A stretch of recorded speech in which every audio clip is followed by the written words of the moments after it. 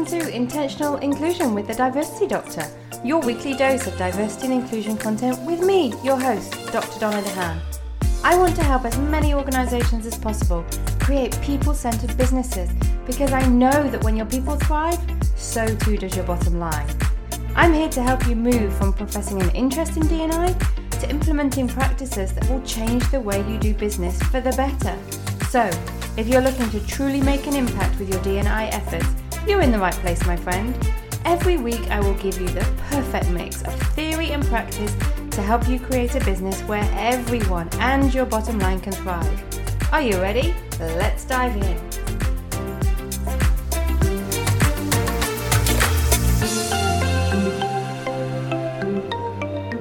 Hello my friends, and welcome back to episode 3 of Intentional Inclusion with the Diversity Doctor. Today's episode is all about laying strong foundations for any D&I work. It's about finding your own authentic reason to engage in D&I work. It's about connecting to your own values so that D&I becomes embedded in your company's DNA. Please stick around until the end because I have a great resource I want to share with you that I know will help you take your D&I efforts to the next level. What I'm going to share with you today is a game changer. It will stop you falling into the surface level performative act of signaling an interest in D&I and help you truly create impact, stand out from the crowd and create a business where everyone and your bottom line can thrive. But here's the thing. What I'm sharing with you today is the key to unlocking endless potential and growth in your business, but it is not a magic pill. It's super simple and super effective, but you are going to have to dig deep and do the work. Are you ready? Let's dive in. There's plenty of evidence out there now to support the business case for D&I.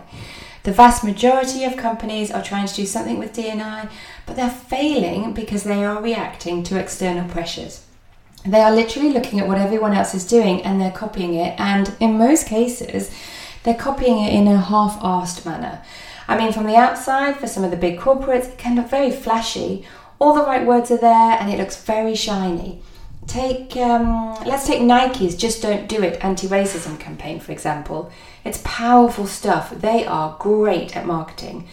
But seconds after I watch their marketing campaign, I can Google Nike's board and I'm confronted with a very pale, white, stale image. This is just one example of a company that's trying to add D&I to their business as a reaction to external pressure. It's nothing more than jumping on a bandwagon. If Nike really cared about D&I, they need to start looking internally. It's no good just sending out flashy messages when inside you just look like a homogeneous whole.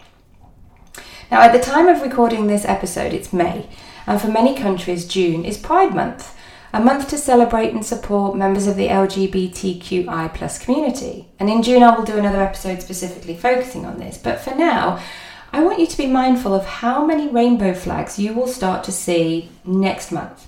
How many brands will start to add rainbows to their logos? How many companies, maybe yours included, will raise a rainbow flag and host a series of Pride-related events in June? I'm all for raising awareness and support, but I can't bear how superficial this has all become. Rainbow washing your company once a year is not allyship. Hanging a rainbow flag once a year outside your building and only having gender binary toilets inside your building is hypocritical. And the easiest way to disrupt this performative signalling is to ask a very simple question. Why? Why are you hosting a Pride-related event in June? Why are you investing in anti-racism campaign? Why have you appointed? Why have you appointed a Chief Diversity and Inclusion Officer? Why do you want diversity within your hiring? Now, as a researcher and consultant, why is my absolute favourite word. As a mum to 3 young children, not so much. But the difference is my children ask why because they don't like the answer they've heard. They're questioning the response, generally because it's not giving them what they want in the moment.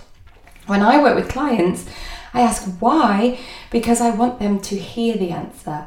I ask why over and over again until they find the real answers themselves. So let me ask you again. Why are you raising a pride flag in June? If your answer is because you want to show support for the LGBTQI plus community, then why don't you have gender neutral toilets? Why don't you share your pronouns freely? And why do you want to support the LGBTQI plus community? Why is this community important to you? Why not other underrepresented communities? Simon Sinek's incredibly popular TED Talk, How Great Leaders Inspire Action, has over 58 million views. I'll include a link in the show notes if you've not seen it before. And this TEDx talk, he focuses on the golden circle and the question, why? Sinek argues that many great leaders like Martin Luther King, Steve Jobs and the Wright brothers had little in common, but they all started with why. They realised that people won't truly buy a product, service, movement or idea until they understand the why behind it. Now, brief side note, I love Simon Sinek's work, but he generally defaults to male examples of leadership. So if you read his books or you see his quotes, just be mindful that when he refers to leaders, he'll generally refer to he, him, and the example that he gives certainly in his book Start With Why, 99% of the examples he gives are all male leaders. So love his work, but don't be afraid to question the gender biases that are included in there. Don't feed into the narrative that leader has to be a man. Right, anyway, back to his TED Talk.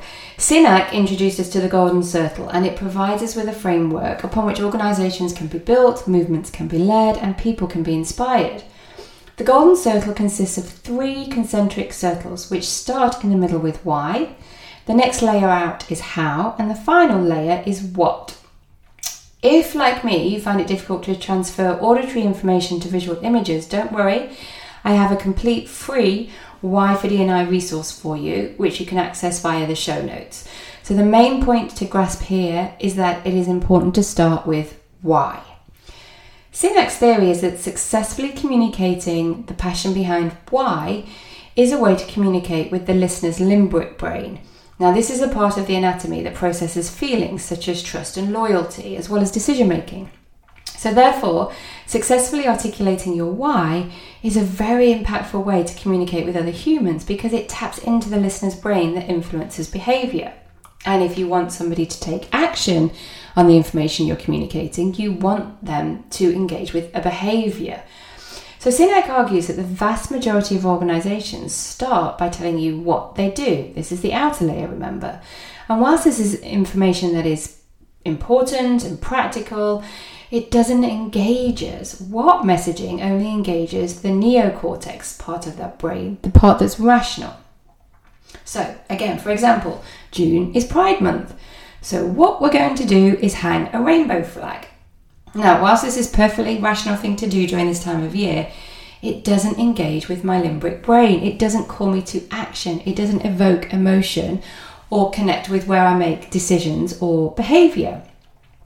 This is why actions like this remain performative. D&I work requires us to change our behaviour, to do things differently. Raising a flag is the what. It doesn't help me understand how you want me to change. It doesn't share the reason why organisations truly care about the LGBTQI plus community. So why is the purpose, the cause or belief that drives us? Simon Sinek's own why is to inspire people to do what inspires them so that together each of us can change the world for the better. Let me give you some more examples of why statements. Here's a why from Southwest Airlines. We connect people to what's important in their lives through friendly air travel. Now, traditionally, organisations may present their why statement as a mission statement. Here's Spotify's, for example. To unlock the potential of human creativity by giving 1 million creative artists the opportunity to live off their art and billions of fans the opportunity to enjoy and be inspired by it. These statements are evoking an emotional response. We're connecting and processing it at a behavioural level. So in short, a why statement is built upon contribution and impact. I'm going to tell you something I'm going to do, and I'm going to tell you what impact that's going to have. Contribution, impact. Let's listen to Airbnb's why statement. to connect millions of people in real life all over the world through a community marketplace so that you can belong anywhere. So we do this, connect millions of people in real life all over the world through a community marketplace. That's their contribution. So that you can belong anywhere. That's their impact. The why is about our contribution to impact and how we can serve others. The why inspires us. It is our purpose. Your why statement is a sentence that clearly expresses your unique contribution and impact. The impact reflects the differences you will make in the world, and the contribution is a primary action that you will take towards making your impact. So here's my why statement. To help organizations build people-centered businesses where everyone feels safe, seen, and valued. Just tell you that again. My why statement is to help organizations build people-centered businesses where everyone feels safe, seen, and valued. This is why I do what I do. How I do this is through helping organizations create diverse, inclusive, value-led, and equity-driven cultures. What I do to create this is I create educational content such as this podcast or the free resources I regularly share, or through the paid trainings or workshops I offer, or through advisory, research and consultancy projects. That's what I do and how I do it, but my why is the emotional part. My why is to help organizations build people-centered businesses where everyone feels safe, seen and valued. Having people believe in your why is what will take them to make action, either by purchasing your products, seeking your services, or hiring you to fulfill your business needs. Giving people a why behind the work you do for D&I will help them engage with your efforts. It helps them relate to the imagery and the purpose of raising a pride flag. It helps me understand what I have to do to contribute to this. Because D&I isn't an add-on that one person in HR is responsible to create. It has to be within the organization's DNA. It's a living, breathing thing, so we need to engage with it at that level.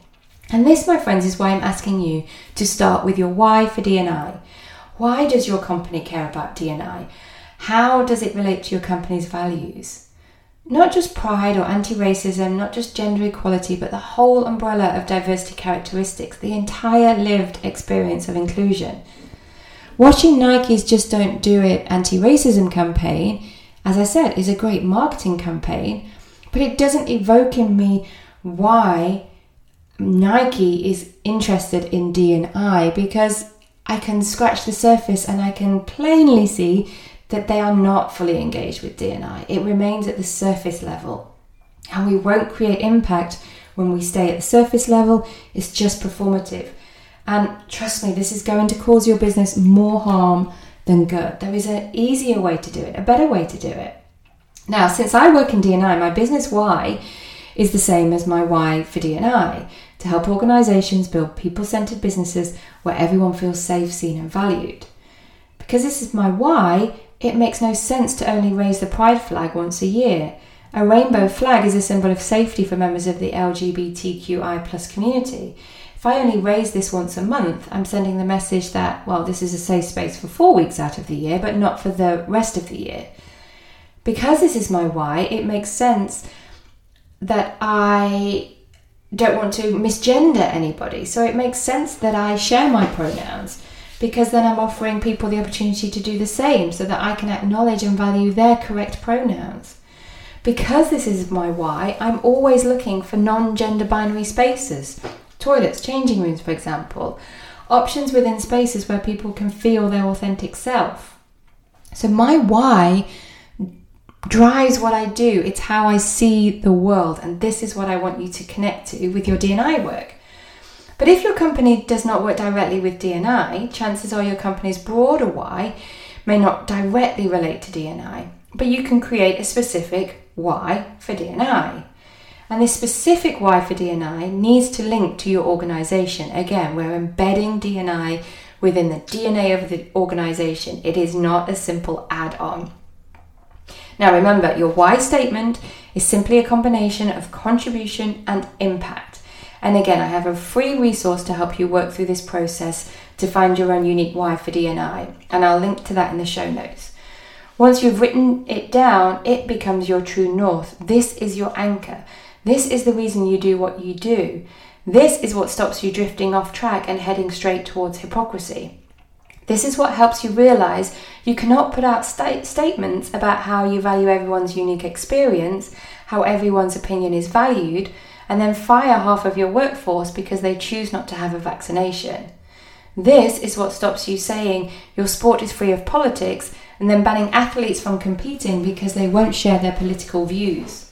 This is what stops you from saying you value women and you want to gender balance leadership whilst paying women employees less than men. This is what stops you investing millions in anti-racism campaigns before you look internally at all the white faces holding positions of power and privilege within your organisation.